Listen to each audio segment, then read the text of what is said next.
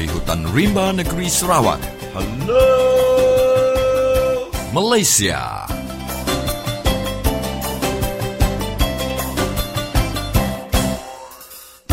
Apa kabar kawan-kawan semua di Sarawak, di Malaysia dan di seluruh dunia?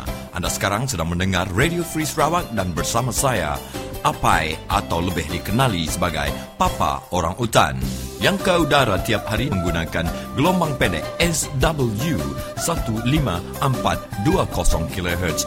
Radio Free Sarawak ini juga boleh didengar melalui laman web www.radiofreesarawak.org, di mana anda boleh mendengar siaran ini dengan lebih terang lagi, dan anda juga boleh merakam semua episod-episod yang telah dikeluarkan selama ini. Siaran Radio Free Sarawak ini adalah khas untuk orang-orang Sarawak dan rakyat Malaysia amnya. Siaran ini juga adalah untuk menyedarkan rakyat-rakyat Sarawak supaya bangun dan menyedari hakikat sebenarnya kehidupan mereka selama ini adalah seperti kerbau ditarik hidungnya. Radio Free Sarawak ini bukan radio kerajaan, bukan radio swasta, dan juga bukan radio parti politik. Radio ini adalah satu-satunya radio independen yang berani membongkar rahsia-rahsia dan juga mengeluarkan berita dan isu hangat terkini yang tidak dikeluarkan oleh radio stesen lain. Dalam rancangan ini nanti kita akan mendengar suara rakyat.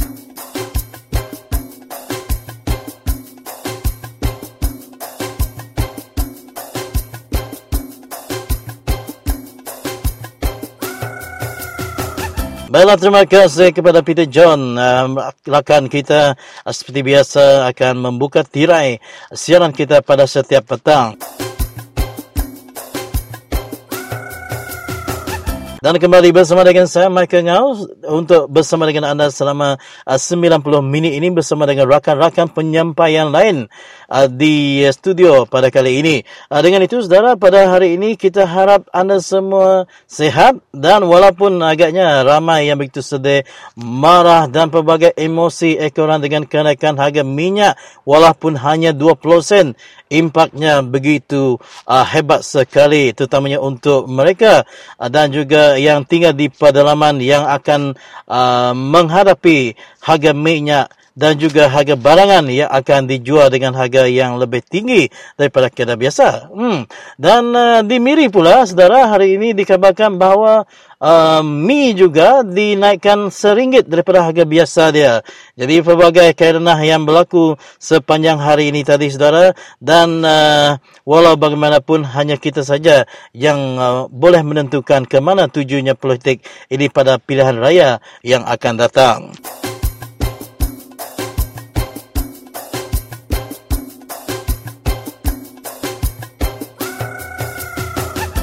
Baiklah, saudara, sekarang kita ingin memberitahu apakah dua susulan highlight kita pada hari ini. Yang pertama, kita akan bersama dengan temu bual rakan penyampai kita sendiri rentak bersama dengan Encik Zainal, di mana Zainal menjelaskan bahawa kenaikan harga minyak sebelum pengumuman bajet adalah untuk menampung defisit bajet 17 tahun berturut-turut. Di mana Zainal juga menuduh Kerajaan Barisan Nasional berbohong kerana berhujah tidak berlaku kenaikan harga minyak sebenarnya. Apa yang berlaku? Pengurangan subsidi kerajaan. Dan Zainal menjelaskan bahawa 30% harga minyak adalah cukai yang dibayar oleh pengguna. Jadi itulah, nanti kita akan bersama-sama pendengarkan dengan Stanley Rentab. Dan selepas itu, saudara, isu yang kedua selain daripada isu minyak ini nanti, saudara, kita masih lagi bersama dengan pemanggil dan juga rakan-rakan kita pada hari ini yang membuatkan panggilan bersama kita. Kita akan mendengar apakah yang diulaskan oleh Jaya Kumar dan juga rakan kita di sebenarnya Malaysia, Wesley Yan. Dan juga dalam sibuk-sibuk kita mengatakan berkenaan dengan harga minyak, kita akan udarakan apakah keluhan Indai Igat juga berkenaan dengan harga minyak. Ini dia seorang daripada pendengar kita berkenaan dengan harga minyak. Dan juga kita tidak lupa berkenaan dengan seorang wanita yang menuntut keadilan bagi suaminya yang telah meninggal dunia kerana kelalaian dan juga kekurangan kaki tangan dan juga perkhidmatan di Hospital Sri Aman. Jadi nanti kita akan mendengarkan apakah ulasan yang diberikan oleh Saudara Leon dan juga Puan Nia akan ke udara pada petang ini. Dan begitulah lebih kurangnya susunan rancangan kita pada malam ini. Saudara, jangan ke mana-mana. Teruskan bersama dengan kami seperti biasa sehingga 90 minit ini nanti. Dan dengan itu, saudara, mari kita sama-sama mendengarkan apakah berita Borneo yang disampaikan oleh rakan penyampai kita, Umang Lana. Dengan itu, selamat mendengarkan siaran Radio Free Sarawak. Selamat lemai, wai.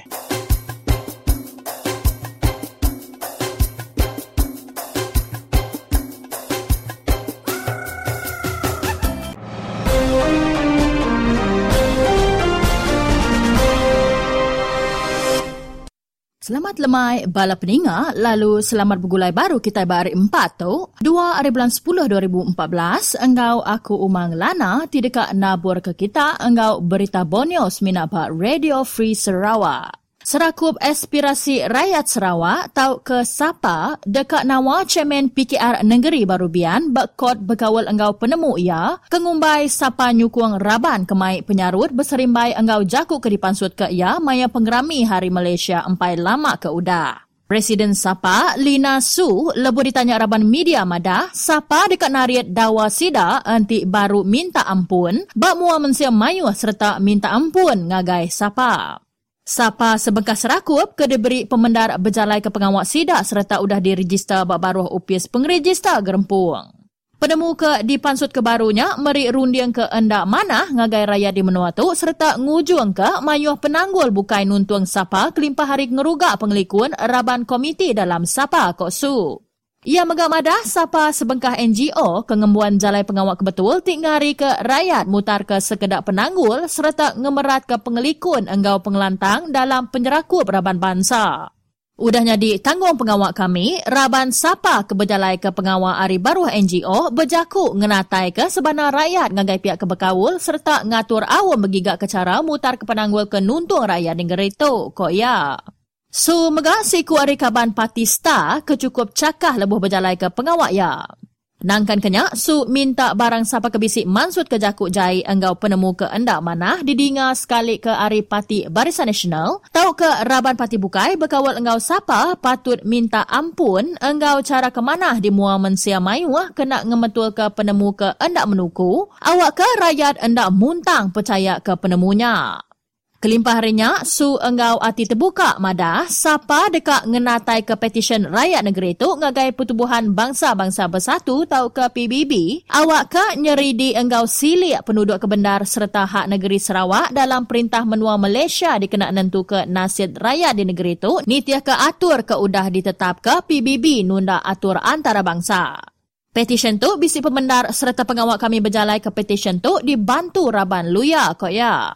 Petisyennya udah nerima urung 120,000 sayin jari kemungkur 10% rakyat di negeri Sarawak.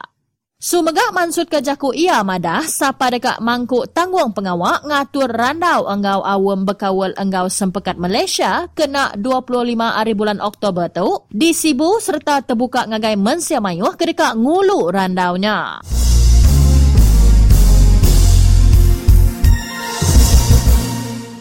Pihak polis benuang berarti ke enggau semak penama orang ari menua bukai ke menua Kitai kelebih agi rakyat Latin Amerika berindia ari insiden ngerugak mesin ATM bak Semenanjung Malaysia.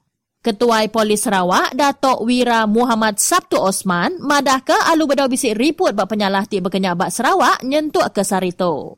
Sabtu megak ngingat ke orang mayuah awak ke ngeriput entik bisik duit sida lenyau ari akaun bank sida awak ke langkah tau diambil. Minggu terubah, Siti Geng Rakyat Latin Amerika diriput ke encuri nyau ke 3 juta ringgit ari ulah ngeruga endak kurang ari 14 itik mesin ATM bak 3 itik negeri. Bala sidaknya sigi landik dalam pengawak sidak lalu pihak polis endak kalak nemu utai berkenyak.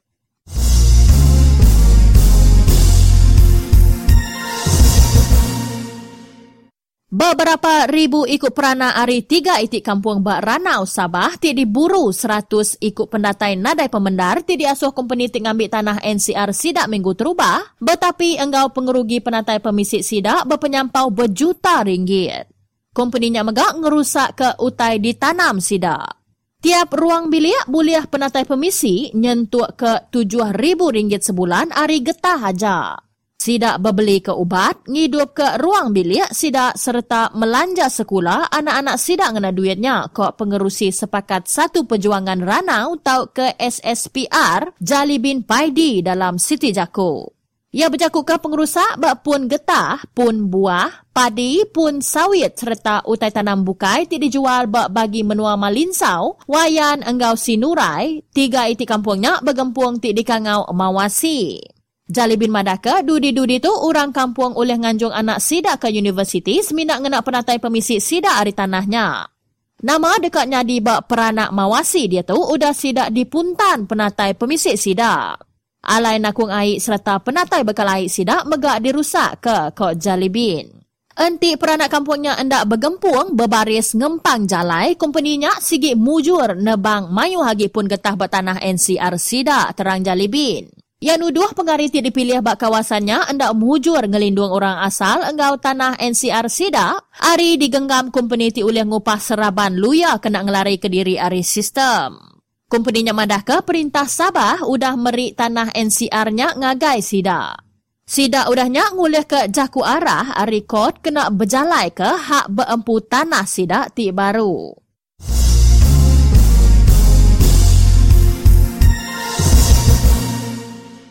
Medak penanggul dalam isu tanah ti majak nyadi, ahli dun api-api Christina Liu merik jakut cadang agai pihak perintah numbuh ke pusat mutar kelayak tanah adat awak kenyadi salur kena orang mayu mantai ke penanggul berkait enggau tanah adat. Ia madah ke jakut cadangnya udah dipansut ke beberapa kali sebedau tu tang alu bedau boleh timbal ari pihak perintah. Pusatnya patut ditumbuh ke udah mendak penanggul layak beempu ke tanah tinyadi bak 3 itik kampung baranau ianya Sinurai, Wayan enggau Malinsau.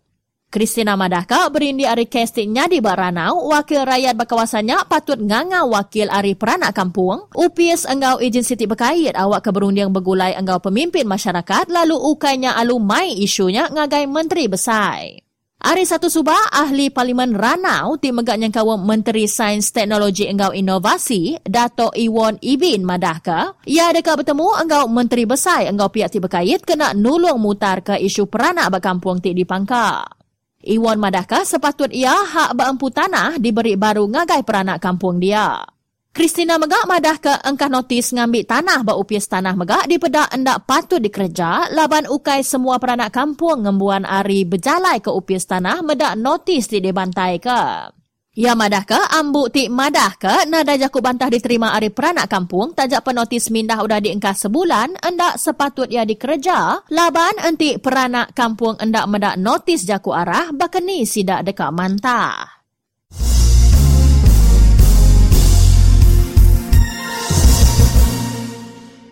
Berita ti penudinya nanda ke kita udah datai bak pengujung awak berita Borneo. Anang mindah ke stesen radio kita, ngambil ke tau bergulai baru engau aku dalam awak berita nasional engau dunia udah tu lagi semina bak Radio Free Sarawak.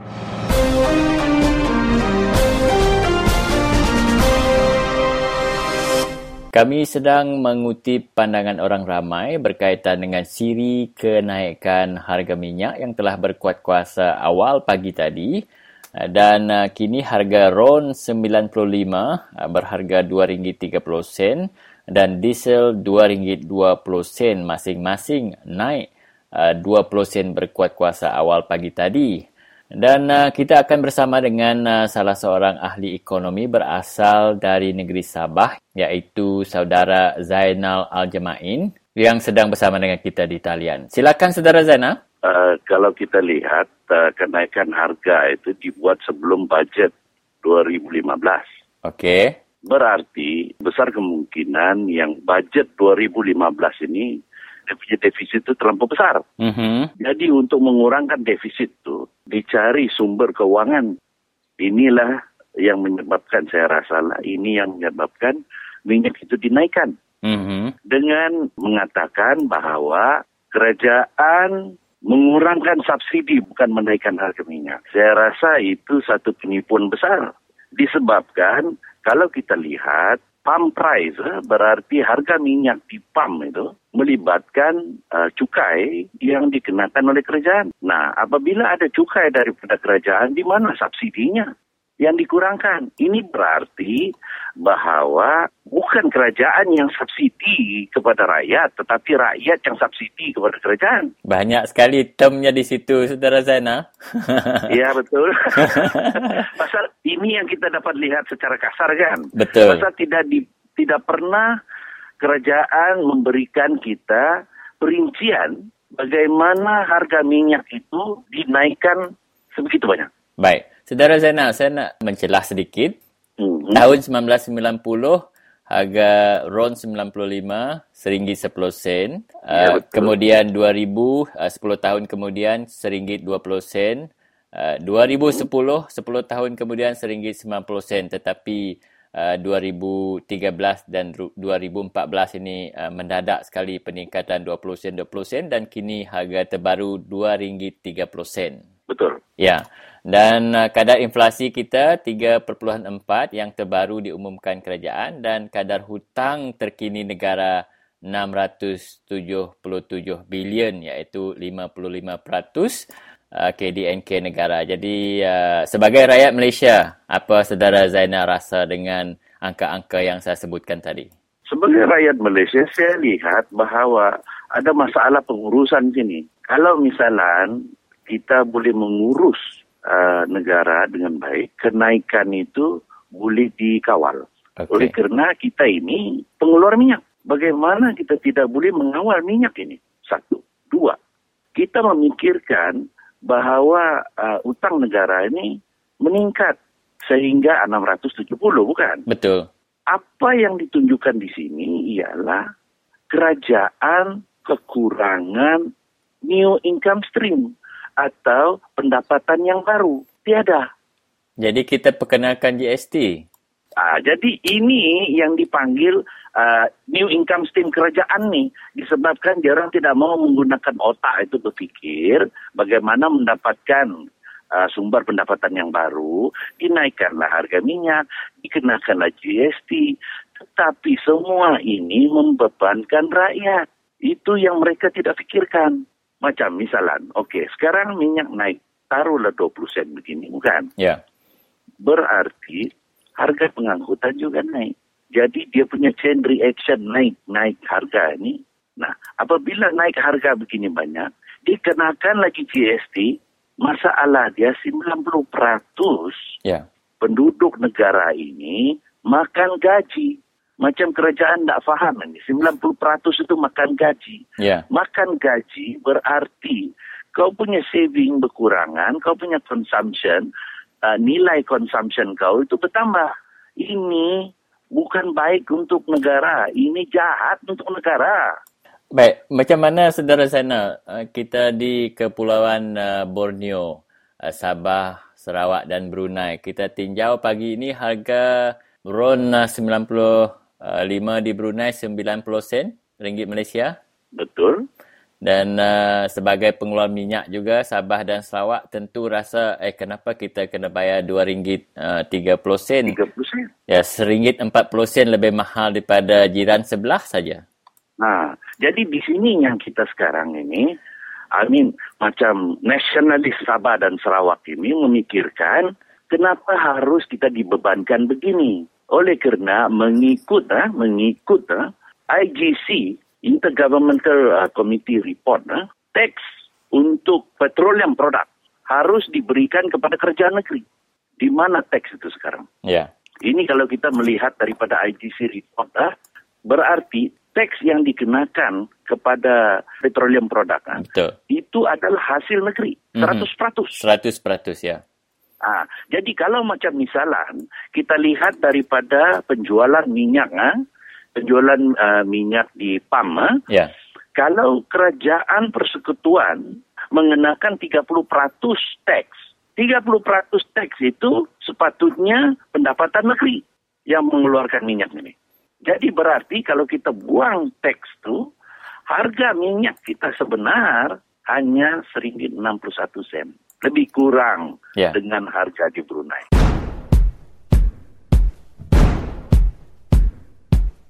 beri-beri bertanya, beri-beri bertanya, beri-beri bertanya, Barisan Nasional berjaya. Assalamualaikum dan salam sejahtera. Harga minyak petrol RON 95 dan diesel akan dinaikkan 20 sen seliter berikut kuasa selepas 12.30 malam ini. Beri-beri bertanya, beri-beri bertanya, beri-beri bertanya, Barisan Nasional berjaya. Ketika mengumumkannya, Perdana Menteri Datuk Seri Muhammad Najib Tun Razak berkata, kenaikan itu adalah sebahagian langkah rasionalisasi subsidi bahan api oleh kerajaan. Beri-beri bertanya, beri-beri bertanya, beri-beri bertanya, Barisan Nasional berjaya. Baik, adakah kenaikan kali ini, Zainal, seperti mana yang diumumkan kerajaan ini, dia berkadar langsung dengan kenaikan harga minyak di pasaran dunia? Tidak, harga pasaran dunia menurun. Jadi bagaimana yang kita ini boleh naik? Kalau kita gunakan, kita gunakan nilai future lah pun kan. Mustahil dalam masa tempoh 3 bulan ini harga minyak akan mendadak naik begitu banyak. 10% misalnya. Ini 10% lalu lebih kurang. Tidak mungkin. Dan harga minyak tengah menurun. Ini disebabkan member-member OPEC ini mengeluarkan supply minyak itu lebih. Yeah. Jadi harga minyak dunia turun.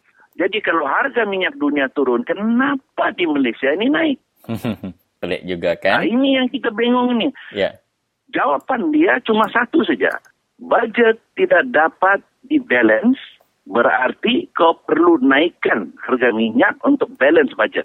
Ya, dengan itu menurut Perdana Menteri dan Kementerian KPDNKK, dia kata dengan ini boleh menaikkan BRIM, bantuan awal persekolahan, subsidi harga rumah dapat dikekalkan.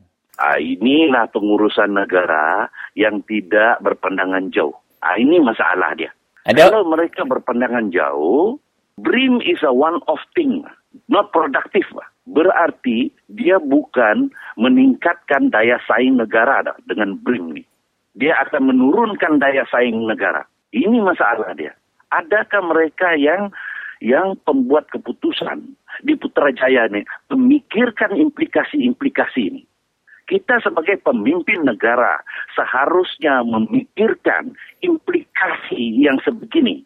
Ini masalah pemimpin ini. Ya, dan mungkin mereka rasa dengan memberi BRIM, dari segi politik mereka agak popular, dari segi pengurusan negara mereka tak peduli.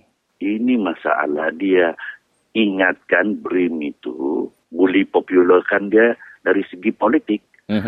Orang beli nasi makan besok hilang habis, bukan? Yeah. Lusa orang sudah marah dengan pemimpin terbaik. Lusa dalam tempo 3 hari. Jadi dia punya populariti itu hanya 3 hari. Dia tidak fikir ke itu. Yeah. Yang kita mau ini bertahun-tahun ke depan. Itu pemimpin. Yang cakap 3 hari itu bukan pemimpin. Jadi sepatutnya kita ini sekarang membuat satu gerakan untuk mengatakan bahawa jangan terima BRIM. Hentikan BRIM. Kita boykot. Jangan ambil itu BRIM. Kenapa? RM300 itu besar sangatkah? Kalau kita sekeluarga ada 10 orang, RM300 is nothing. Dengan harga barang yang naik lagi, become nothing lagi.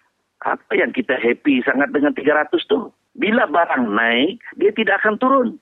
Untuk kita menikmati 300 sekarang, seumur hidup kita merana. Tidakkah orang pikirkan itu? Ada tak mungkin dasar-dasar Barisan Nasional, kita ambil contoh yang tadilah kita sebut tentang harga minyak, tetapi dasar-dasar lain seperti dasar terhadap perumahan, dasar terhadap cukai, kereta dan sebagainya. Adakah dasar-dasar yang tidak memihak rakyat ini mungkin menarik turun sokongan rakyat terhadap Barisan Nasional, Saudara Zainal rasa? Saya rasa di dalam PRU 14 ini, dalam tempo ini rakyat sudah banyak merasa. Kalau dulu mereka kurang pasti. Kalau macam misalnya PRU 13, mereka kurang pasti. Tetapi di dalam PRU 13, ramai sudah mengutarakan masalah-masalah itu dan mereka sudah nampak masa itu. Tapi dalam PRU13 mungkin mereka masih lagi, yang sebenarnya banyak sudah berpindah. Ini sokongan itu. Yeah. Kalau kita lihat Barisan Nasional cuma mendapat 40 lebih peratus, Pakatan mendapat 52%. Yeah. Sudah ramai berpindah. Tetapi bilangan kursi itu masih memihak kepada Barisan Nasional. Jadi kalau macam misalnya ada perubahan sedikit saja, berubah ini. Maksudnya di beberapa kerusi itu kalau peralihan sokongan dari 2 hingga ke 10% mungkin boleh... sudah habis. Sudah boleh dia perlu 5% saja. 5% saja ya? 5% swing, habis. Okey, kenaikan harga minyak di peringkat yang seperti begini kan, di peringkat sebelum budget, ini tidak sepatutnya berlaku.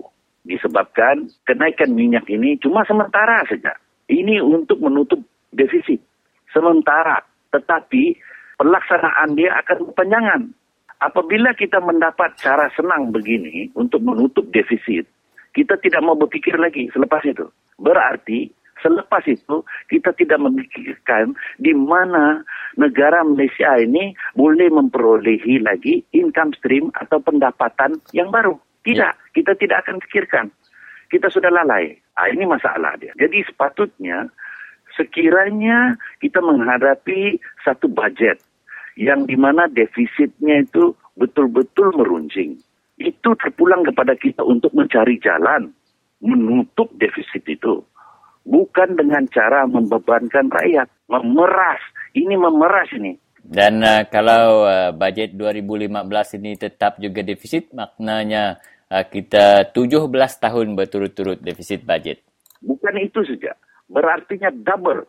Berarti walaupun dengan menaikkan harga minyak ini masih tidak dapat menutup itu. Atau mengurangkan itu. Defisit itu. Jadi sia-sia kerjaan ini. Baiklah saudara Zainal, itu masa yang kita ada untuk pertemuan kali ini.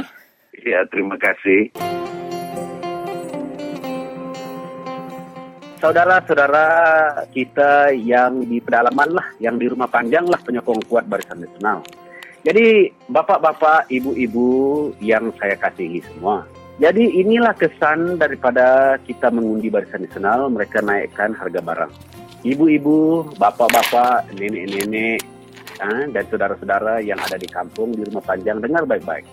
Anak kita, cucu kita, mereka bekerja di bandar. Sekarang apabila kerajaan Barisan Nasional yang kita undi selama ini menaikkan harga barang, maka mereka akan menanggung beban. Menanggung beban di mana mereka terpaksa berbelanja lebih lagi.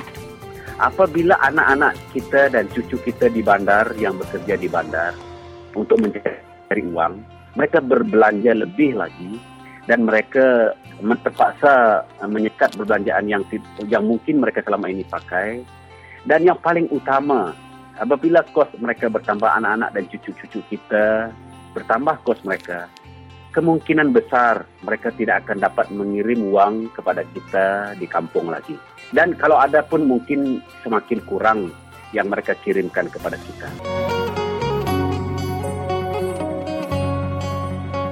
Kalau tadi saudara kita mendengar ramai rakyat Malaysia yang merungut kerana kenaikan harga minyak, kita juga sedia maklum bahawa semalam rakyat Malaysia khususnya yang berada di Kuala Lumpur melancarkan gerakan membantah pelaksanaan GST ataupun cukai barang dan perkhidmatan yang dijangka diperkenalkan tahun depan.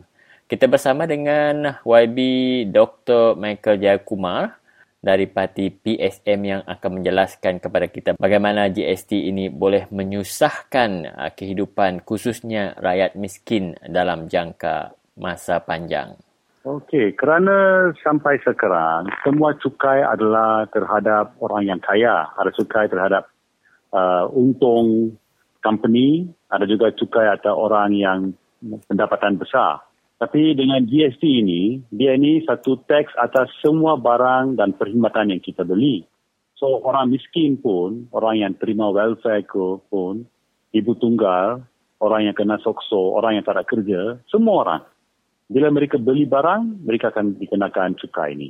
Itulah masalah dia. Ini satu cukai yang bebankan orang biasa lah. Bila kita ambil cukai pendapatannya yang sedia ada sekarang, hanya 15% daripada pekerja di Malaysia, orang yang kerja di Malaysia, bayar cukai itu. Lain semua dia punya pendapatan di bawah paras yang dicukaikan lah.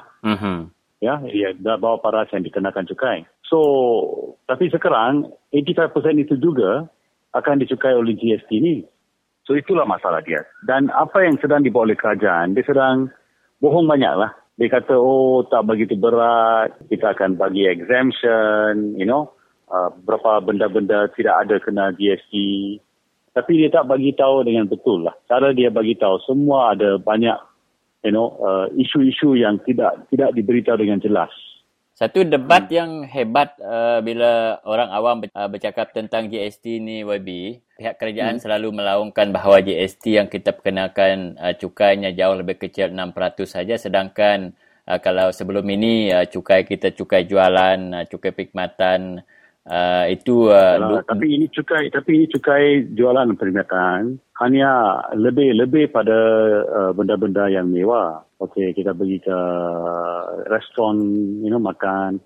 Itu dia kena. Kita pergi ke hotel, so itu dia kena. Tapi GST ini atas semua bahan. Toothpaste kita beli, sabun kita beli, kasut kita beli, semua. Jadi saya ingat lebih baik kita tingkatkan sales tax, service tax atas benda-benda yang mewah, no problem. Tapi atas keperluan asas pun ada GST. So ini satu masalah, Sekali lagi nak minta ulasan daripada YB tentang kenaikan harga minyak yang diumumkan semalam, naik 20 sen lagi dan RON 95 sekarang berharga RM2.30. Okey, itu saya berlainan fikiran dengan banyak orang. Kerana saya rasa apa yang kita harus buat adalah, ini saya ingat kenaikan minyak adalah selaras dengan isu iklim lah. Pemanasan dunia, keluaran karbon dioksida.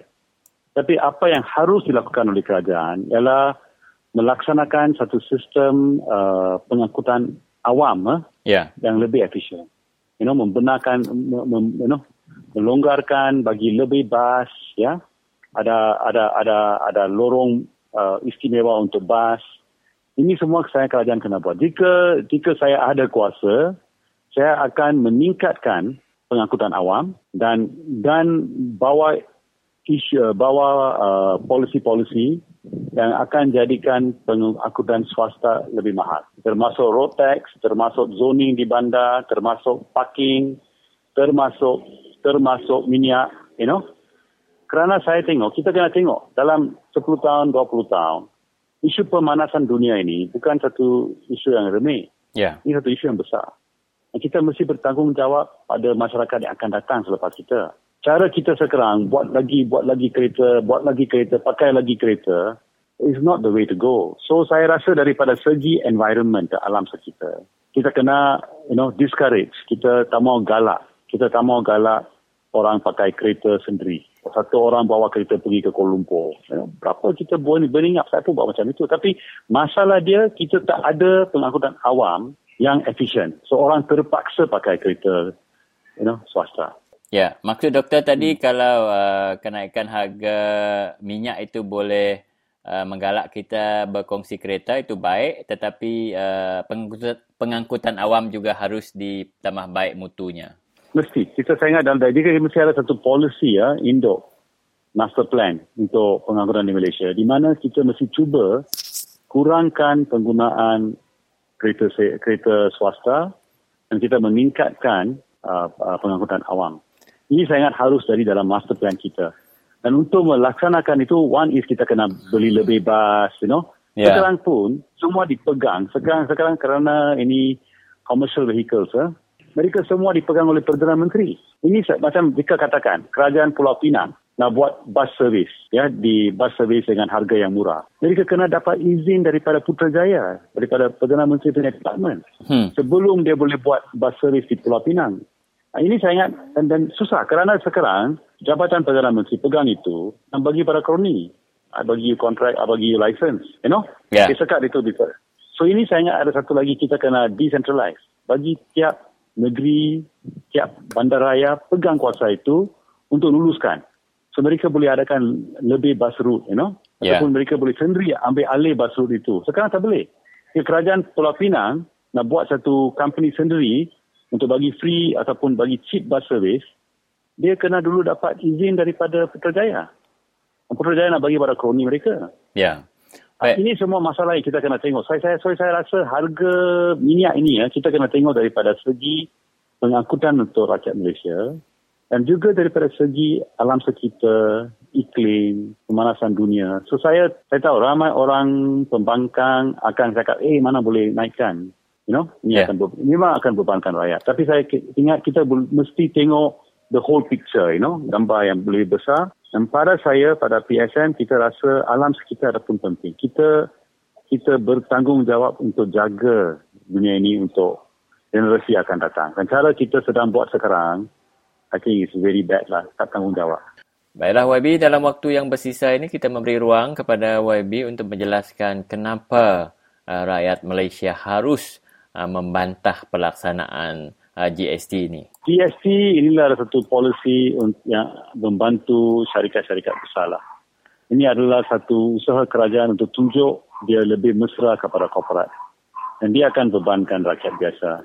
Dan banyak yang dikatakan oleh kerajaan dalam dia punya iklan, daripada paper, billboard semua, bohong. Dia tak bagi tahu benar. Dia putar belit isu dan dia tipu rakyat. Itulah sebabnya gabungan membantah GST terpaksa lah pergi ke jalan raya untuk cuba mensampaikan gambar yang benarnya kepada. Dan semalam kita pun cabar kerajaan buat debate dengan kita atas TV. You kata GST ini baik untuk rakyat, kita boleh cabar you. Di bawah you punya fakta, kita boleh bawa fakta. Dan lepas kita buat debate di TV, lepas kita buat semua propaganda, you buat propaganda, kita pun boleh bagi keterangan kita. Lepas tu kita buat referendum lah. Ya. Bawa amalan referendum, kita kata kita demokrasi. Okeylah, jangan hanya kita pilih buat pilihan raya. Buatlah referendum atas isu GST. Orang mau ke tak nak? Jika majoriti cakap okeylah, kita pergi ke GST, okey, kita bawa. Jika rakyat cakap jangan, kita tangguhlah dulu. So ini yang kita pohonlah. Satu debate dulu dan lepas tu buat referendum. Jika referendum kita dapat majoriti, kita tangguh dulu. Cuba yakinkan rakyat. Itulah pohonan kita semalam. Dan dengan perkembangan ini, ada nampak tak kemungkinan pelaksanaan GST April tahun depan boleh ditangguhkan, Doktor? Kemungkinan tak besar, tapi ini bergantung pada rakyat. Jika ramai orang rakyat, mereka terima apa kerajaan cakap, mereka percaya pada itu, pada penipuan itu, pembohongan itu, akan dilaksanakan lah. Tapi jika ramai orang rakyat suarakan, cakap jangan, mungkin mereka tak akan buat lah. So ini bergantung pada respon pada rakyat lah. Jadi marilah sama-sama kita membantah pelaksanaan GST. Terima kasih, Dok. Okey, terima kasih. Perintah berisam tu. Jadi kanan tidak nyuak, jadi kibak tidak narik utai kita. Dulu anggap 500. Karena ambil amat mendak ngawak ngena mengkuak ngena cangkuak tidak ya. Sama tidak ayahnya. Dambil tidak tanam tidak sawitnya. Cara tidak ngambil tanah. Bagi orang madah ke perintah ada ngambil tanah. Tang amat-amat perintah ngambil tanah. Udah diberi berem utai nikik magah. Nama penguntung lagi orang rumah panjai dah. Kita nak kayat boleh 500 lagi untuk diksi meri. Tadi agak ngelaban lagi dia. Untuk kita yang ngelaban, kita pedis, kita tekan. Jadi aku tu, nah yang ngelaban. Hari subuh apa ngelaban aku bedau kalau aku ngudi pati dakin singitnya.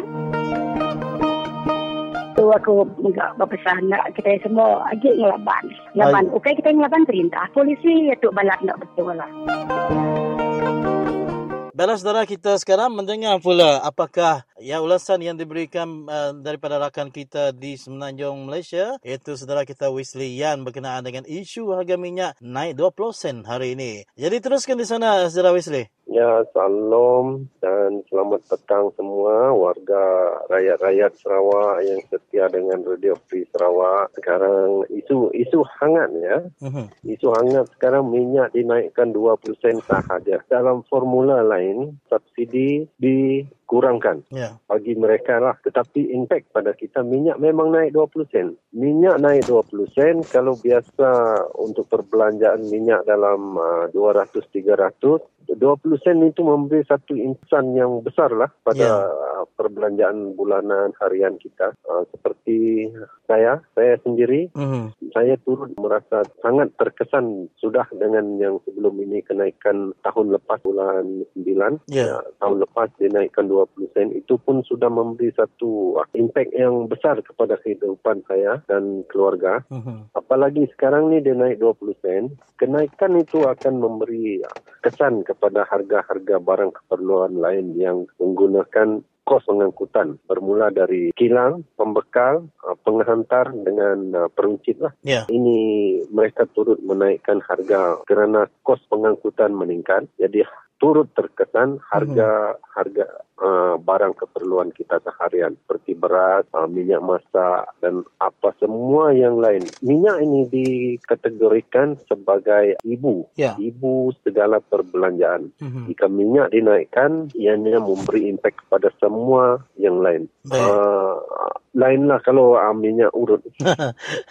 Baik. Jadi saudara Wesley di Semenanjung sana, di kawasan Selangor, kalau kita melihat, adakah saudara mendengar mana masyarakat menawarkan gaji akan naik berapa peratus ekoran dengan kenaikan harga minyak? Adakah itu mungkin terjadi nanti saudara Wesley? Bagi saya lah, tunggu tidur dulu.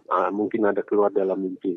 Dengan di kehidupan seharian memang tiada. Sebab saya sendiri berbincang dengan bos saya mengenai kenaikan harga minyak ini. Semalam saya yang awal mendapat tahu kenaikan harga, saya maklumkan kepada bos saya sendiri. Jadi syarikat turut terkesan dengan kenaikan ini, iaitu kos minyak perbelanjaan bulanan akan meningkat juga. Jadi kos perkhidmatan syarikat juga akan dinaikkan. Bermakna klien pun turut merasakan yang kenaikan itu membebankan mereka dan mereka mungkin mencari pilihan lain untuk mencari syarikat lain yang boleh berkhidmat kepada mereka. Jadi ianya turut memberi kesan kepada syarikat. Kenaikan gaji bagi saya dari segi minyak, sebab pendapatan syarikat terjejas dan tidak mungkin dia menaikkan gaji pekerja buat masa ni. Untuk saya memang, bos saya memang dah macam fed up. Tak tahu nak cakap apa. Baik. Jadi apakah seruan saudara Wesley pada pendengar kita di Radio Free Sarawak, terutamanya bagi penyokong-penyokong Barisan Nasional di kawasan pedalaman, terutamanya ketua-ketua kampung, ketua masyarakat, kerana mereka ini adalah tali barut Barisan Nasional yang memberi mandat kepada kerajaan yang semakin menekan kehidupan masyarakat masa kini, terutamanya masyarakat di kawasan pedalaman, ekoran dengan kenaikan minyak dan juga bebanan hidup dan juga kos sara hidup semakin meningkat daripada harga-harga barang yang akan dinaikkan dengan harga minyak yang semakin melonjak sekarang ni saudara Wesley. Kerana mereka lah penentu kemenangan bagi Barisan Nasional pada PRU yang lepas apabila kita sedikit lagi untuk memerintah Putrajaya. Ya, ini satu isu menarik ni. Kalau dihuraikan secara panjang, ianya akan memakan masa. Jadi kita cuba ringkaskan. Kenaikan minyak secara terkejutlah, secara mengejut malam tadi, tanpa diberitahu awal oleh mana-mana kementerian. Jadi padahal sehari sebelum itu, saya membaca berita di Bloomberg. Saya baca berita minyak turun ke paras terendah sejak tahun 2012, iaitu $94 setong. Ianya sudah turun ke tahap paling rendah sehari sebelum kita menaikkan harga minyak di negara kita. Jadi kalau dia mengatakan itu satu impact global, itu mengikut harga global, harga minyak dunia, itu sangat mustahil bagi saya sebab minyak dunia turun tetapi minyak di negara kita pula naik. Inilah kesilapan kita memilih satu kerajaan yang tidak memahami kesusahan yang kita alami. Kehidupan kita akan susah bukan kerana minyak sahaja, Tapi impak daripada minyak itu kepada barangan-barangan lain yang akan dinaikkan harga. Kesilapan kita memilih Kerajaan Barisan Nasional ini menyebabkan kita sendiri yang merasa sengsara dalam masa 5 tahun. Selepas itu 5 tahun undi lagi, apakah kita memilih kerajaan yang begini yang tidak prihatin dengan nasib kita? Adakah kita terus memilih mereka? Harga transport ke kampung-kampung akan naik, beras akan naik, minyak lah terutamanya di ulu-ulu, di pedalaman itu kenaikan memang secara mendadak, gas masak, minyak masak semua akan naik. Jadi perbelanjaan kita bulanan terus akan naik. Di mana kita nak cari rezeki untuk kita, rezeki yang kita ambil semua disalurkan kepada agensi-agensi yang ditugaskan untuk mengambil semua ini rezeki yang kita ambil. Kita bukannya satu golongan yang orang dikatakan meminta-minta atau semua nak free. Bukan. Kita seperti saya sendiri, saya kerja kuat. Siang malam saya kerja. Kalau tak ada kerja di tempat saya kerja, saya pergi tempat lain. Saya cuba cari kerja sampingan untuk meningkatkan taraf hidup dengan hajat untuk meningkatkan taraf hidup, menjadikan generasi saya sebagai tidak lagi seperti saya, tetapi bila dapat hasil itu semua disalurkan kepada mereka. Adakah kita adil ini bagi kita? Bila sampai time undi, masa undi itu masa dia bagi kita duit. Kalau dia betul nak ambil duit, minta duit hari-hari. Jangan masa undi saja minta duit. Minta duit sama dia hari-hari. Ya, baik. Jadi itulah tadi Saudara Wisri, dan sekali lagi saya ingin satu soalan tambahan di sini Saudara Wisri sebelum kita betul-betul menutupkan tirai kita, kerana saya baru saja menerima satu informasi yang sumber-sumber mengatakan ucapan daripada Menteri Besar Selangor bahawa minyak di Selangor tidak akan naik kerana Kerajaan Selangor bersetuju untuk membutuhkan 1 bilion bagi menampung penarikan subsidi 20% oleh Kerajaan Pusat sehingga minyak kembali stabil. Jadi sekali lagi saya ingin tanya mengenai itu. Jadi untuk pengesahan Saudara Wisri di sana, minyak di Selangor juga naik seperti mana di tempat-tempat lain, begitu ya? Ya, memang naik. Saya sudah menghantar mesej kepada YB Azmin bertanyakan hal ini, tetapi dia mungkin terlalu sibuk sekarang untuk membalas pertanyaan saya. Baik. Persoalan itu timbul, mungkin ianya satu provokasi ataupun ianya betul, sebab ini belum pasti. Kenaikan minyak jika dinaikkan oleh Kerajaan Barisan Nasional ianya akan naik di seluruh negara.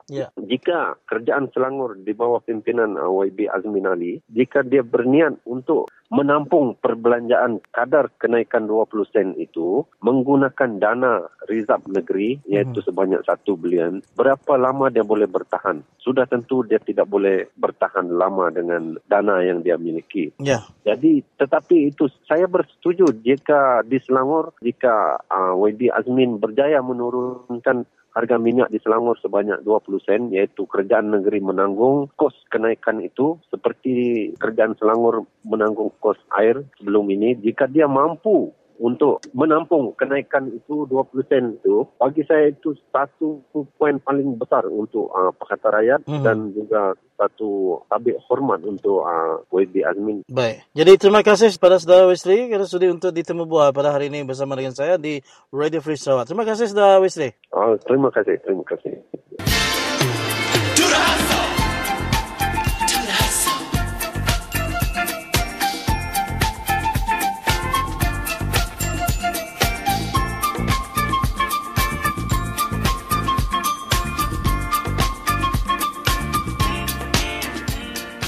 Ya, jadi Datuk pada pendengar, alam kita ninga ke penemu hari ina iga pilihan menak kenawit pasal harga minyak tenika itu. Alam kita ninga ranau ku ngoya. Saya tahu bala mensia mayu begau laban harga minyak udah nikah ibu. Nama komen wan. Komen aku agak aku ya tadi. Apa orang minyaknya mesti minyaknya nikah. Hai tahu ko ya made. Aku ningala mah dia tadi made hari minyak nikah. Sebab perintah aku made kedai semua utai terbaik raga kita tahu orang ke kubang ada ga. Ada suara minta ngambil pom saya baik alismah tu. Kau ya kau lepas kau banyak dah dam, hai aku ni tahu aku mau penyai. Ngambil pom saya nya yo aku piskin. Saya tahu nak rai memang hai semua penghamai perintah risik bagai yang koya mana bakal yang hamai berkenawit dengan mak tahu udah tu ko hamai berkenawit besok perintah. Tapi koya mai orang ngasuh hamai mai penghamai ngambil orang degaga hamai pakai kai semua tai nak kena dai. Tapi ko gamenya bayar ni kai harga kuba 2 ringgit setengah dia tahu. Hidup rumah panjai. Ya aku mina aku nama kena beli minyak. Apa duit nak dah nama kena beli minyak. Harga kuba 2 ringgit setengah. Aku segi ngai aku. Muda sida yang nikah tu minyak. Lepas sekarang lagi bahang mah. Oh, lepas minyak nikah. Ngai ni nama bahang. Ya. Kagak kena minyak magang. Ingin. Kau jatuh hangnya. Pakak kami ke tuai tu hospital din. Nikah kerja manis. Subak bisa dia bahaya orang. Utai kena kecil kerja manis bahaya orang. Jarum bahaya orang. Semua utai bahaya orang. Dia tahu orang ngai bahaya kita. Alah nak beli tempo ni. Ya. Mana kerja kerja. Aku si ngai tu. Ilak kung ngai. Ya. Baka harga minyak tu nikah ketika kita orang benua pesisir tu tadi balat amat taluk ke Parti Barisan Nasional. Nyentuh kenyataan tadi kita datuk ditekan hidup laban perintah Parti Barisan Nasional mega. Jadi siapa kepatut disalah tu ibu? Laban mayu mega orang nyalah ke? Tidak tuai-tuai rumah, tidak pengulu, tidak pemancar. Laban sudah tu balat amat ngegap bala rakyat, ngambil ke bala rakyat tu tadi. Mesti ngundi barisan, nanti ukai barisan nadai orang oleh mereka pemansang ko sida ya. Jadi begini kenyataan ibu. Katanya ko sida nya udah ngegap orang bekas pengulu, bekas tuai rumah, bekas tuai kampung, bekas pemancar. Tenung tidak bisa gaji. Antai tidak lagi nak menang dalam urutnya tidak enak kuat deh. Ya mesti dah enggak banyak ngasuhnya anda nak ngundi berarti berisan ko tidak ya. Kata aku nak pihak lagi. Antai tidak nak benar lagi. Tidak nak ada gaji. Bakal tu rumah gaji 800 supaya bisa ngawak ada juga rumah. Ya. Ya. Perintah ada tahu ada bakal pengulu bisa gaji konsular. Ya kenyadi konsular. Jadi tu rumah ya, jadi konsular ya. Kati nak lihat ngasuh bukai, nguliah digaji mayu. Ya. Patut saya berkenyak perintah berkenyak. Apa nak ke bakal kita orang hayat rumah panjai, orang kampung. Patut kita mati aneh. Kita ngihannya tadi tu rumah bisa gaji, badok nak benar ya bisa gaji dia. Ya bisa beri perintah bukai dia. Sebulan 500, 800. Aku nak tapi orang hayat aku misalnya. Lepas tu, aku minta penganai tuai tinggal 300 sebulan, orang tuai 60 tahun umur dia 60 tahun. Minta nadai boleh berapa kali? 5 kali udah. Nak baik ya. Ya. Oh, jadi begini tadi ibu, jadi terima kasih dengan Nuan, leban Nuan udah ngungsi kepada Nuan mengenai pasal harga minyak nikah itu tadi. Lalu harap kita tuai rumah dia tu anak-anak jerak. Laban nanti nak pihak sudah ia dekat berbayar kota harga beramal nanti bamno pesisir nanti orang bisa berjual bamno kantin tu tadi. Jadi ngato ibu terima kasih dengan Nuan selamat lemai ibu. Sama-sama Igan. Ya jadi bukannya dari bala peningat dan aku ibu kita Ina Igan ke umur 73 tahun mengenang pasal harga minyak nikah. Jadi dia tu bala peningat dalam kita dengar penemu bukai buka.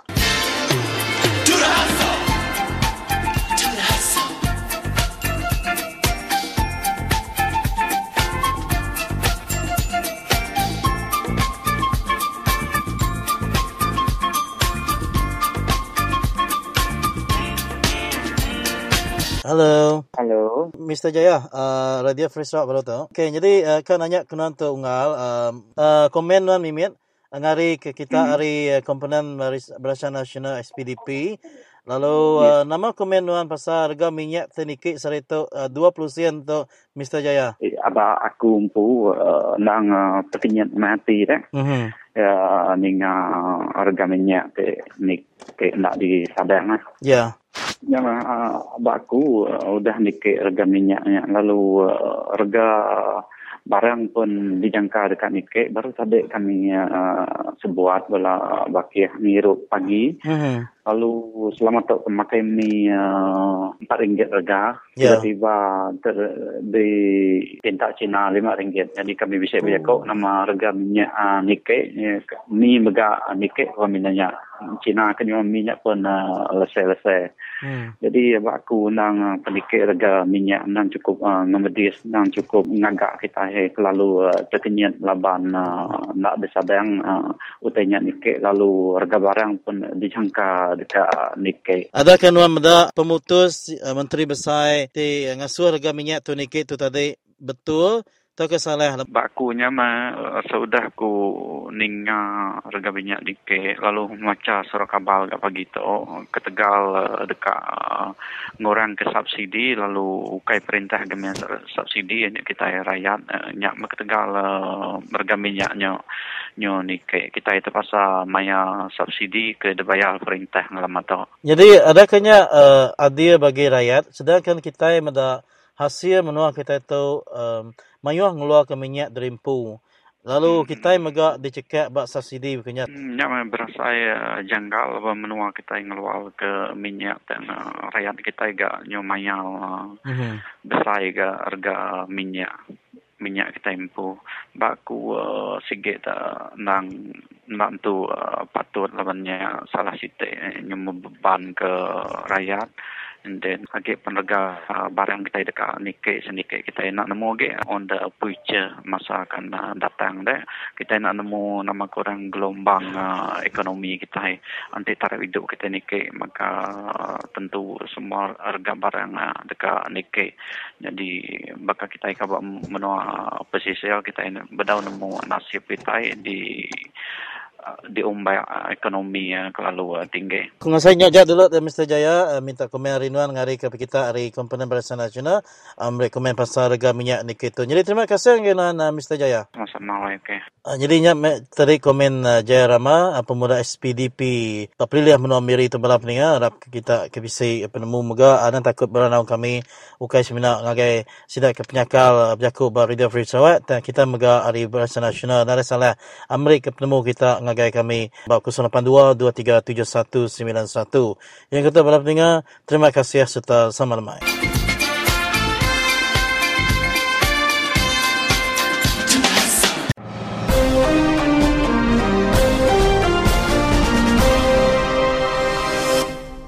Terima kasih laban agi meruan begulai enggau kami ba Radio Free Sarawak bala peninga. Mendiang ke Berita Nasional, enggau dunia tidak dibaca aku Umang Lana.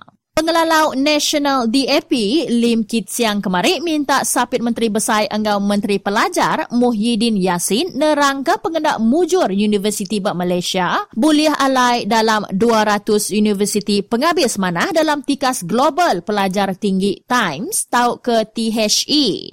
Dalam jakub bertulis, Tinganuk Muhyiddin laban subak kalak madah ke Malaysia ngembuan Siti Ari sistem pelajar penghabis manah dalam dunia, lim madah ke ia patut nerang ke kebuah, lebuah ia megai tanggung pengawak Menteri Pelajar, ia hendak mujur dalam semua langkah tidak ngidup ke penduduk internasional tinggi dalam tikas Universiti Pemaduk Manah, di empu Malaysia dalam tahun 1950-an enggau 1960-an. Yang merik jakut cadang, awak ke Muhyiddin merik jakut penerang ngagai bala menteri bak pengawak nyambung baru sesi parlimen hari 2 ila. 5 dah ke Universiti Nasional Singapura tik sama berengkah enggau Universiti Malaya boleh penduduk lumur 25 dalam list THE. Ya ingat lebuah Universiti Malaya ngatur rami dalam tahun 2005, Menteri Pelajar lebuahnya Najib Tun Razak encabar universitinya niki ari penduduk ia bak lumur 89 dalam list THE tahun 2004, ngagai lumur 50 dalam tahun 2020. Awak ke Muhyiddin nerang ke dalam jakut penerang ngagai bala menteri ia minggu baru, bekeni ia dekat ngamat ke jakut cabar Najib dalam 5 tahun tidak datai Kok Lim.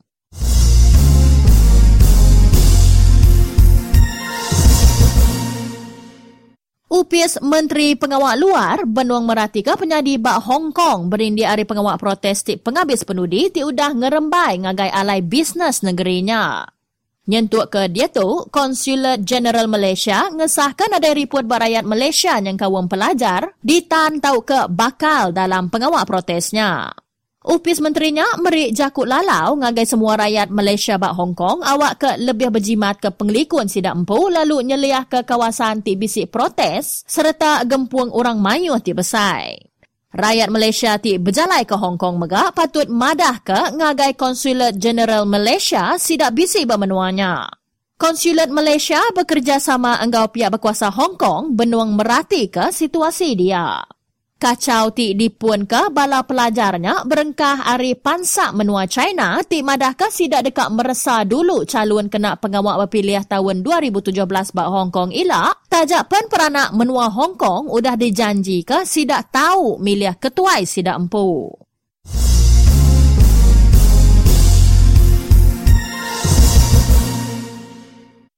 Menua Palestin minta gerempuang penyerakup bangsa tahu ke UN awak ke engkah November 2016 nyadi hari bulan penghabis dudi awak ke menua Israel pansut hari semua kandang menua ti dikerugak sida hari tahun 1967 yang kawam bagi menua timur Baitul Maqdis. Draft resolusi ti diidar ke ngagai bala gerempuangnya ti ditunda udi engau jakuk pemadah hari Presiden Palestin Mahmud Abbas lebuh ia berjakuk ba awam UN hari 5 Subak ti minta gerempuangnya engkah hari bulan penghabis dudi ungkup Israel pansut lalu undang-undang patut ditumbuh ke enti awam diatur engau pihak rejim. Draft resolusinya ngesah ke pengamat Kunsil Pengelikun tidak mutar ke isu pengelikun kena ngetu ke penjajahan Israel enggau jampat serta nembuk ke wawasan kedua menuanya ianya menua Palestin ti merdeka, berdaulat, demokratik, bersempadan enggau maju, kaban menua Israel dalam keamanan serta pengelikun bak sempadan baka ke sebedau perang Asia Barat dalam tahun 1967.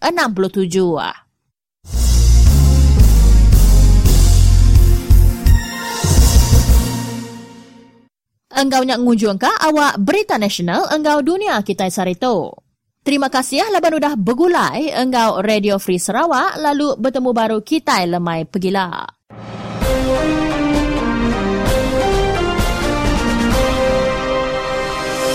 Jadi bertemu baru kita balap tinggal serta berik sama lemai ngagi kita ke benua mendang ke siaran Radio Free Sarawak. Lalu ngaku batal harus diatur balap tinggal ianya kawan kita hari DAP Seriaman atau Chairman DAP Seriaman ianya Mr. Leon Jimat Donor. Jadi mereka selamat bertemu baru dalam program Radio Free Sarawak ngin tuan. Ya, selamat lemai ngin tuan. Selamat lemai ngin ninga kita Radio Free Sarawak. Ya, jadi kena terus ke randau tu bakal ke sekali tu Mr. Leon ya. Jadi kita bisa baca ke dalam sitik post nuan hari DAP Seriaman madah ke Puan Nia anak ruku bisa bergulai dengan balakaban belayan ya ke nemuai ngagi upis nuan nyerah ke surat tuntutan ba Hospital Seriaman ke udah salah nyalai ke pengawak sedaya atau ke kumai kita lalai nyentuk ke niang laki ya ke lalu udah nadai lebih maya ke berpersa dia. Jadi ulian nuan nerang kenal sila lagi tuan. Ya, okey. Jadi, Puan Nia tu kemari betul ke cerita ya. Jadi, ya Niki ngayo upis kira bisinya sebulan lalu, bisinya kedua bulan. Niki terdak manggang itu, jadi tidak ya tadinya nanti nemu lagi biar rundiang kati gaya laban ya nanti berpuas hati sudah tuai laban katanya tadi laki ya nama-namanya Encil Wong Siufah tu kemari lebuah ngamadah ke dari pediah dada. Jadi labaya sige bisi rekod, sige bisi buat. Jadi so yang pun terlibat ke diri pasal main sida bini ya, main inai ya, tua ya, niangnya tadi. Lagi hospital tadi. Nada ini ngala ada kibuah kurang. Sida di hospital tadi kibuah ngiduap ke bisi siko bala staff hospital tadi kena sawan. Jadi nanti kadat ya sama orang agak emergency tanya kita ini record di nama pemerintah itu ada buah jadi ya Niki-nya sudah tuai dia sendiri dua menganti dulu Niki pukul 10 malamnya 10:30 malamnya datai lagi hospital ya nganti aluna kena nade bisinya temu mah indah ketudahnya tadi bisi orang Niki baru nyong sama bersawap mai ngangkat orangnya ngagai troli pegang niangnya tadi dalam masa udah datang dia 10:30 tadi leban ada orang dasar nganti itulah tuai nyawap orang tak bisi jadi pedak muanya biru mau ke 12 nya celuk nya baru sidanya begau kia nyawa baca saya oksigen da nyawa kena ko sida betusi jadi nyo benar sida kang hidup ya nyo na lagi lebau tainya nyo sakit saya sudah tuainya tadi jadi benar sedang hidup. Jadi nak uli lah. Jadi mati diri sudah yang laki ni tu tadi. Jadi dah bungkuh sudah lalu dah lak ke sudah batisin dulu dan maka tenare deki buah kelalu. Laban nyak ke siti ke buah ya. Nama hal aku benga bararat madah nganu balasida YB barisan nganu balasida Francis Sadian ngelara balasida Masyar Kujat balasida Muang balasida Rohani Karim menteri diri tang manadai tersebut ke utai lebuh miting nadai terpadah ke utai nadai terpinta ke utai kena nolong rakyat. Nama kebuah itu tahu tadi. Satu hospital tu benga terlalu lama 53 tahun ni udah nganti ke ngagak hospital baru walau tenanda. Ya. Jadi hospital kan gagak belanja ya ada cabut ada baik ngagak hospital di Serikai, hospital di Betuang, hospital di Mukah. Ya. Ada yang itu nama aja bagi kedua. Tuai nama dua ni tadi. Tang masalahnya tadinya dilin. Nada itu nyengala dekingat kurang. Apa yang kita itu bagian kedua itu. Nada dekibuah kurang utai lagi. Maya zaman koloni subah hospital. Nada bisi kiruah na orang dah. Nada bisi jakuk ke kita pemerintah rakyat. Bala sidak YB barisan. Najib empu berjanji mandah ke 2013. Sigi garanti siap. Kuya kemarin maya berpilih aku ngelaban Francis Sadian kemarin. Sigi garanti siap. Itu Najib. Ya. So, mata garanti siap. Rumputnya termayuah medianya tumbuh kayunya dia. Dia tahu ditebang.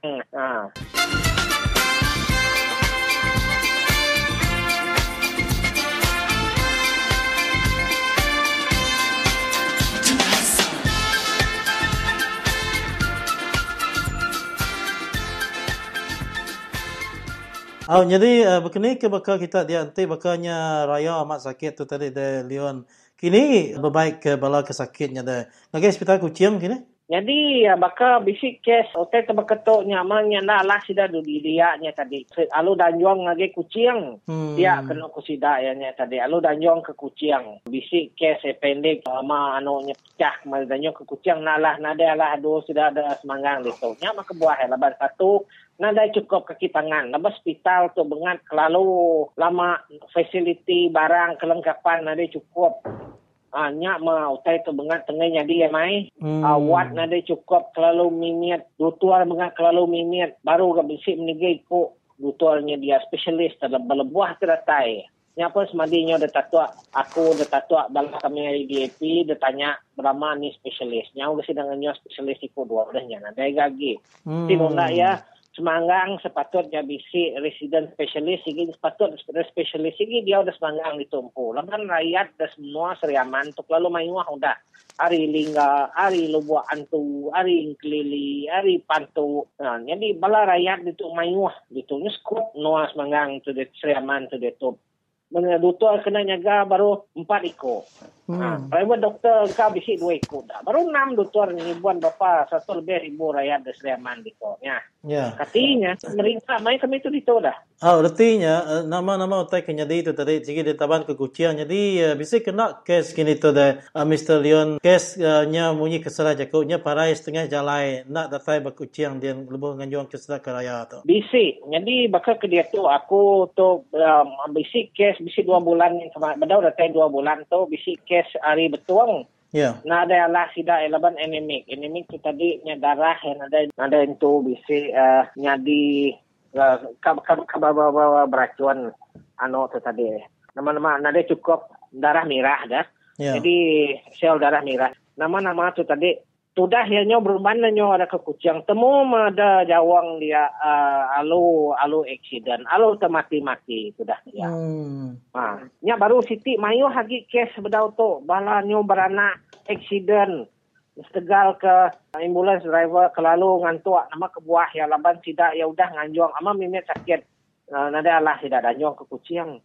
Ama mimet danjong Kuching udah baru datai danjong baru ini na sidaknya lelah. Jadi mansang ke Kuchingnya 3 jam, pulainya 3 jamnya 6 jam terima. Jadi bala ambulans tu pun mayuah genya rusak gitu. Kayak aku nak mau cekuk dia. Pedih mai kami tu dito. Jadi begini ke rakyat dia lalu benar tegak hati dekat berubah de Mr. Leon Laban kita menemu pasal hospital tu dan segi hari nya bertahun-tahun tu disalai alu bedau punya jadi tu nyeka udah ambiah kita tahun 2014 ni dia ke munyi ke statement Jaku Menteri Besar Malaysia Najib Madaka 2013 tu munyi kenuan tadi megak lalu dekat ditembuk ke hospital tadi. Tang dia tu lebadau agi berumput baginya babas utanya dia. Lalu rakyat dia agi bedau ga tigrati dekat Ruben tadi nama kebenar ya.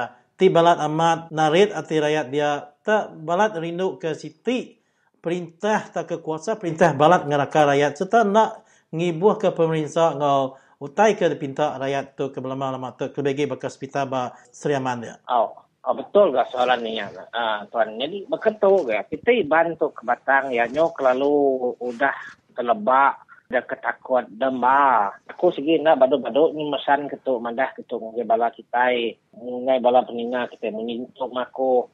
Kita iban tu dia tu mesti ka angkat alu berani bersuara. Laban dia tu kita Allah mba siapa Allah mba tuai rumah, Allah mba konsela, Allah mba pengulu. Orang tu bergaji hari perintah barisan nasional. Jadi nya sige pengawal sida ya ngembak kita. Dan ingat kenya, labuh kita tusah, labuh kita kebiah, labuh kita lapan nadai sidanya mengadlonya doang mari kita pemakai. Nadai sida lu menolong kita besari-sari hidup kita. Kita itu Allah bela jaku mba. Jadi bakal ke udah ke detuknya amai punya hospitalnya kebiah kita bantu ama senang ya nanti ingat kutai. Jadi ama ya tusah, ama ya pedih. Anya baru ya mut. Jadi bakal perintah barisan sigi terlebak ngemediah kita mensetu nundik kita mensetu munyi kujakuk kasan kita majuah kita mensetu nama kebuahnya tadi sigi dasuah orang merinsak belama sigi dasuah orang takut belama tidak ya. Takut dari segi kita ngelaban perintah kita nak beri projek. Segal projek kedua 3,000 teniki ngir rumah panjai dalam masa 2-3 tahun sekali gitu 3,000-nya niki. Nama kebuah kita tahu andal kenya, nama kebuah kita tahu gagal kenya. Kita segi nanti patut gagal kenya, lembah kita patut lebih dirinya patut terima kita dulu ya kita. Tangnya menteri Allah bala jakumba, ni bala sida mandal tu rumah. Udah ni bala sida kaki-kaki tu rumahnya tadi bisa diberi berarti kau kurang sekepiang luarnya tadi debai orang ngirob langkau debai orang ngirob ya ngirob YB lu tak sampai mati luka begulai YB sedang kenya minat diberi sida ya dalam sekali dalam setahun.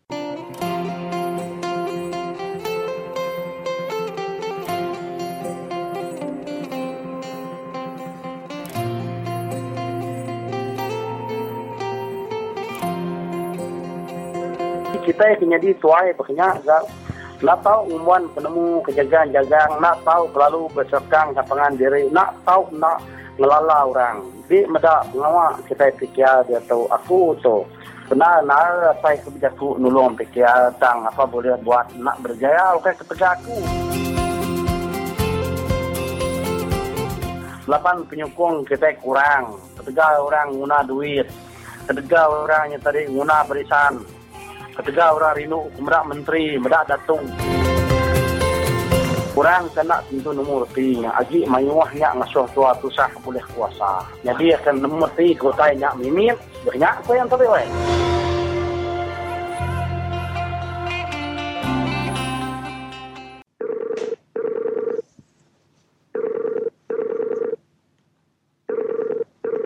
Halo, Puan ya? Jadi itu Radio Free Sarawak tak, Puan ya? Siapa? Radio Free Sarawak. Jadi kita ingin minta penjelasan daripada Puan berkenaan dengan tuntutan terhadap Hospital Seriaman yang tidak melakukan tugas dengan begitu baik hingga menyebabkan kematian suami Puan. Boleh Puan boleh Puan kongsikan bagaimana tuntutan itu? Saya mau kasih ganti rugi lah. Jadi bila perkara ini berlaku ya Puan? Belah 2006 itu.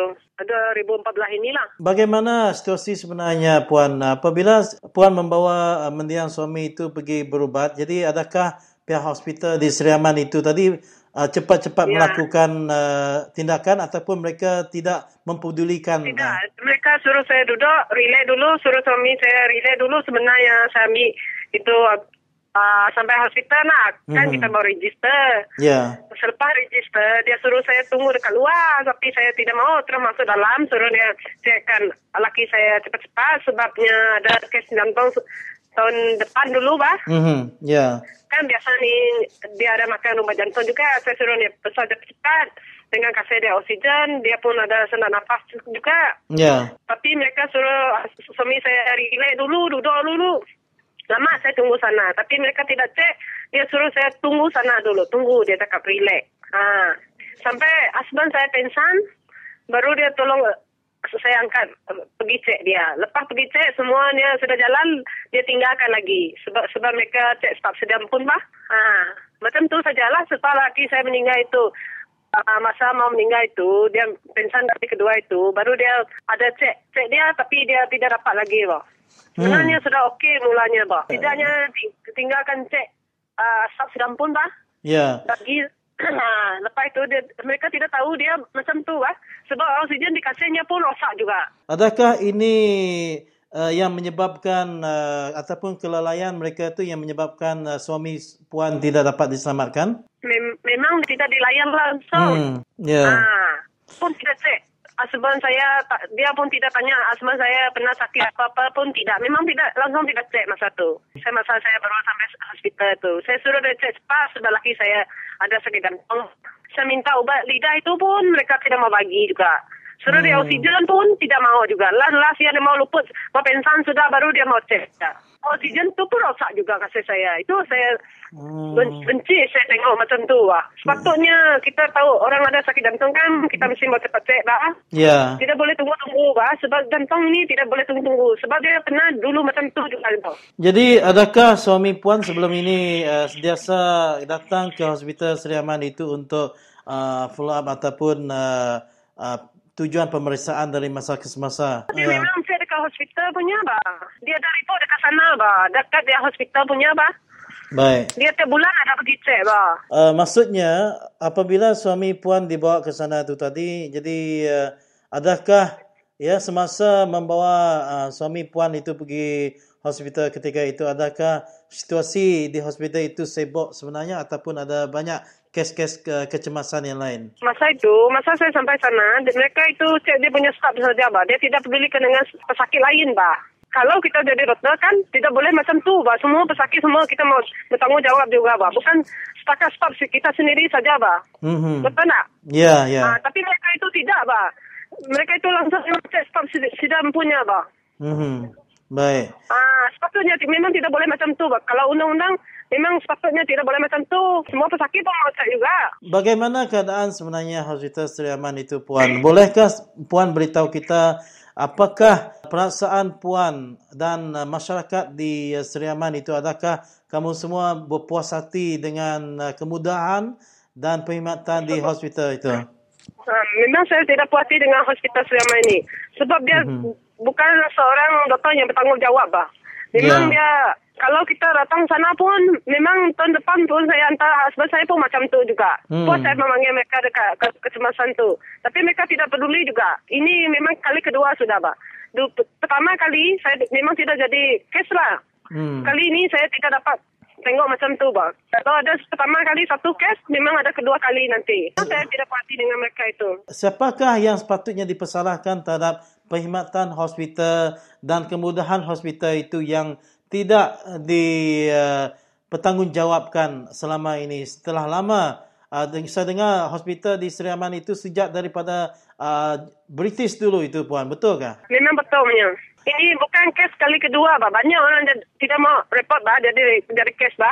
Baik. Tapi semasa itu mereka cakap husband saya ada asma. Mana ada husband saya pernah sakit asma. Memang saya selalu hantar dia pergi hospital. Tidak pun doktor yang lain cakap biasakan dia asma. Masa saya sampai sana mereka memang tidak cek langsung punya. Baik. Itulah saya memang benci dengan orang dekat doktor masa itu malam itu. Baik. Patutnya kalau jururawat sudah manggil kan, suruh dia cek pesakit itu. Mesti dia mau bertanggungjawab kan. Bukan setakat staf dia sendiri saja bah. Pesakit lain pun mau bertanggungjawab juga. Jadi bagaimana dengan kepakaran doktor-doktor di hospital itu ataupun pekerja-pekerja jururawat yang bekerja di hospital itu? Adakah mereka itu semuanya cukup kaki tangan yang bekerja ataupun bagaimana ni puan? Ataupun mereka masih tak cukup orang? Cukup orang masa itu. Sebab masa itu memang banyak orang bah. Dia memang hidupkan staf dia saja. Baik. Kan malam itu ada 3 kes. 3 kes malam itu bah. 3 orang kematian malam itu. Staf dia pun kematian juga. Yang orang bujang itu satu IBAM punya pun macam tu juga. Macam kes asbab saya juga lah. Tapi mereka tidak mau jadi ke kes. Tujuan Puan berjumpa dengan pejabat DAP yang diketuai oleh Encik Leon Dona tempoh hari adalah untuk menguruskan tuntutan ganti rugi untuk mendiang suami perempuan itu ya? Ya. Jadi bagaimana urusan itu sekarang ni Puan? Adakah urusan itu sekarang ni ataupun surat itu sudah diserahkan kepada pihak hospital? Sudah. Belum ada tindak balas daripada hospital lagi? Belum ada lagi. Baik, sebelum kita menutup perbualan kita di Radio Free Sarawak, jadi mungkin Puan ingin memberitahu bagaimana rasa sedihnya dengan khidmat hospital di Seriaman dan juga bagaimanakah Puan melihat sendiri hospital yang dijanjikan kerajaan dari dulu sampai sekarang belum siap-siap lagi dan ramai yang menjadi mangsa kerana tak cukup kemudahan dan tak cukup kaki tangan, tak cukup kepakaran di hospital Seriaman di situ Puan. Memang saya tidak puas hati dengan hospital Seriaman ini sebab mereka memang tidak macam hospital ke Kuching punya memang bertanggungjawab punya orang. Kalau kita mau jadi doktor mesti mau bertanggungjawab. Kalau tidak bertanggungjawab macam mana nak jadi doktor kan? Itulah saya memang tidak puas hati dengan hospital Seriaman ini. Memang saya benci bah. Tidak boleh menyebabkan semua orang macam tu bah. Walaupun kerja kita sendiri pun sama staf kita pun menyelamatkan pesakit lain juga bah. Bukan setakat menyelamatkan staf kita pun saja bah. Mereka itu bekerja macam puas hati dengan bah. Tak puas hati kerja macam tu bah. Jadi Puan, satu lagi yang saya ingin tanya di sini, apakah pendapat Puan berkenaan dengan hospital yang dijanjikan, hospital yang baru, di tapak yang baru, tetapi sekarang ni saya dengar hospital Seriaman tu belum siap-siap lagi Puan. Apakah cerita itu? Kita kalau macam tu kita mahu suruh dia siap secepat mungkin lah. Mau kaki tangan yang secukup lah. Kalau tidak kaki tangan yang secukup, memang lagi ada kes macam ni juga. Baiklah Puan, jadi kita ucapkan terima kasih kerana sudi untuk ditemu bual dan kita ucapkan takziah dan semoga Puan dapat menuntut apakah yang dituntut itu daripada pihak hospital dan juga Kerajaan Negeri Sarawak. Terima kasih Puan. Okay. Thank you.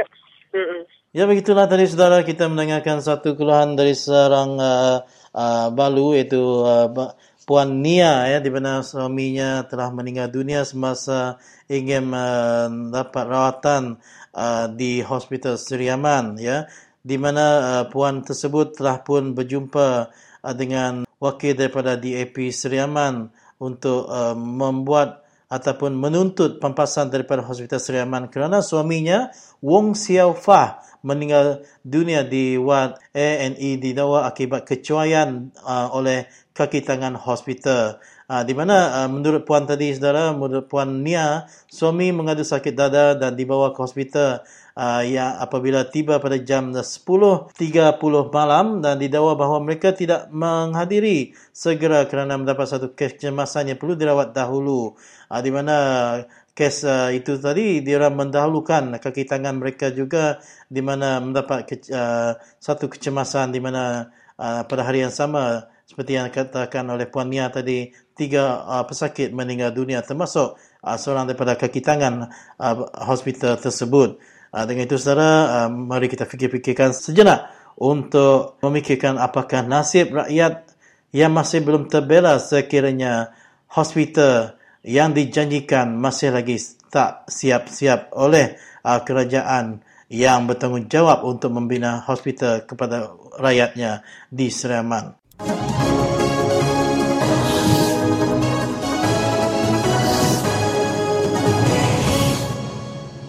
To Radio Free Sarawak. Sekali lagi aku Christina Suntai, datai baru mantai kejakuk kenang pasal perkara kenyadi di menua kita.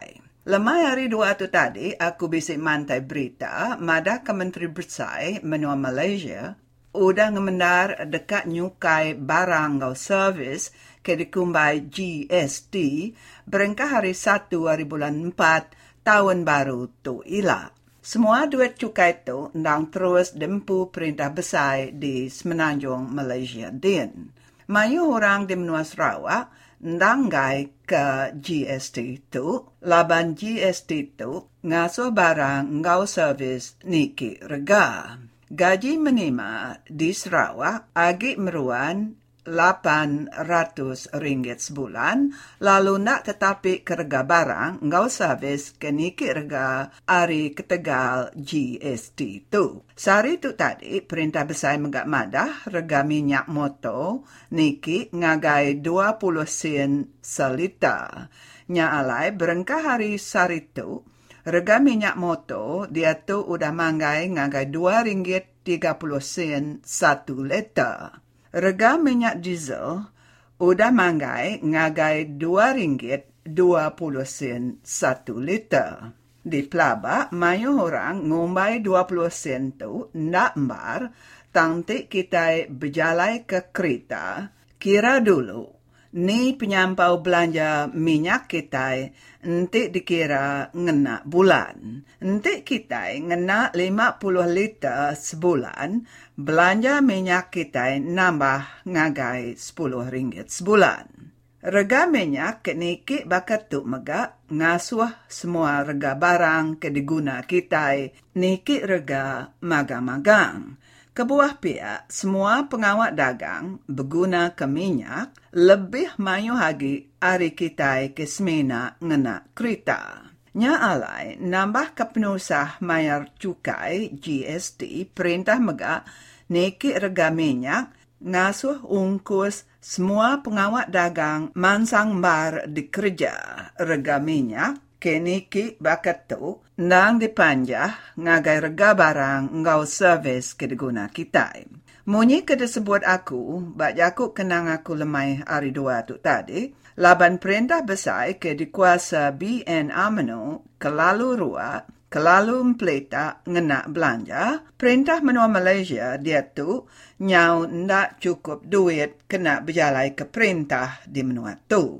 Ndak lama lagi, kita di menua pesisir, kelebih lagi lebuh maya kimpian tu ila, sida hari Barisan Nasional dekat ngasuh kita tusut runding. Sida ia dekat mantai berita ke Bula, ngumbai cukai barang ngau servis tu, semena dibayar company ngau orang ke ngereja pengawal dagang ke besar-besar.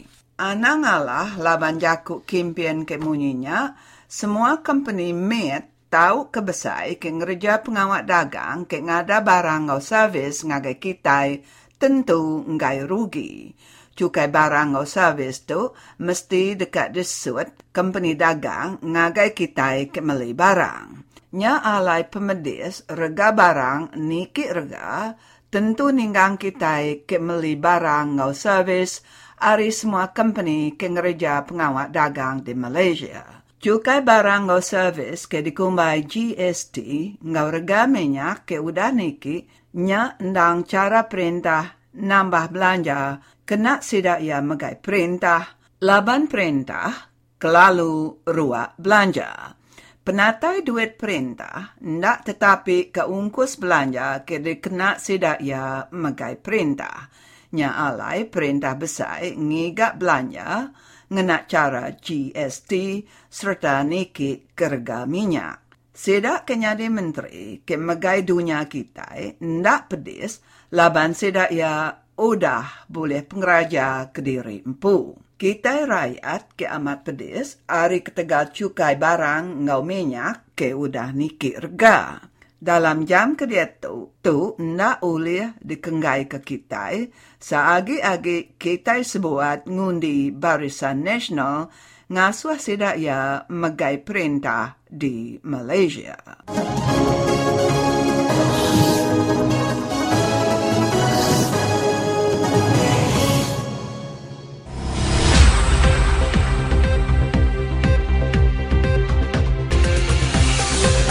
Berikut disampaikan perkembangan sukan dalam dan luar negara. Kita mulakan dengan pelbagai kontroversi yang menyelubungi sukan Asia di Incheon, Korea Selatan. Kita mulakan dengan sukan tinju. Pertandingan tinju pada Sukan Asia 2014 di Incheon pada Selasa lepas telah dicengkam kontroversi apabila dua atlet India dan Mongolia telah kalah terhadap pihak lawan iaitu atlet Korea Selatan. Sarita Devi dari India kalah pada masa separuh akhir menentang Gina Park dari Korea Selatan.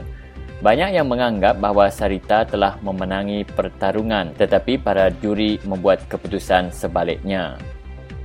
Dan dalam kes kedua, Devendra Singh diisytiharkan kalah kepada petinju Korea, tetapi ada beberapa individu berbisik mengatakan bahawa perlawanan tersebut telah ditetapkan. Orang India dan Mongolia membantah keputusan tersebut, tetapi keputusan telah memihak kepada Korea Selatan.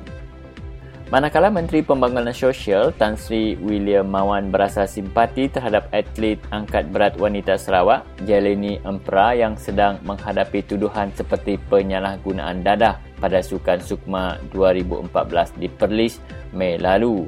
Beliau mengatakan bahawa terlalu awal untuk membuktikan Jeleni benar-benar bersalah dan berharap beberapa siasatan akan dijalankan terhadap atlet tersebut.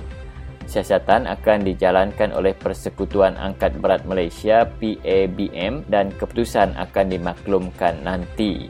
Mawan juga berkata akan melakukan sedaya upaya untuk menuntut keadilan buat Jeleni sekiranya atlet tersebut tidak bersalah. Atlet tersebut telah memenangi 2 pingat emas dalam acara angkat berat tidak melebihi 70 kg, tetapi ditarik balik pingat tersebut selepas beliau ditemui positif dadah jenis chariot. Atlet kelahiran Miri itu telah memenangi emas dalam acara snatch dan clean and jerk wanita selain memperbaharui rekod beliau pada Sukma Perlis 2014. Dan perkembangan sukan hanya di Radio Free Sarawak.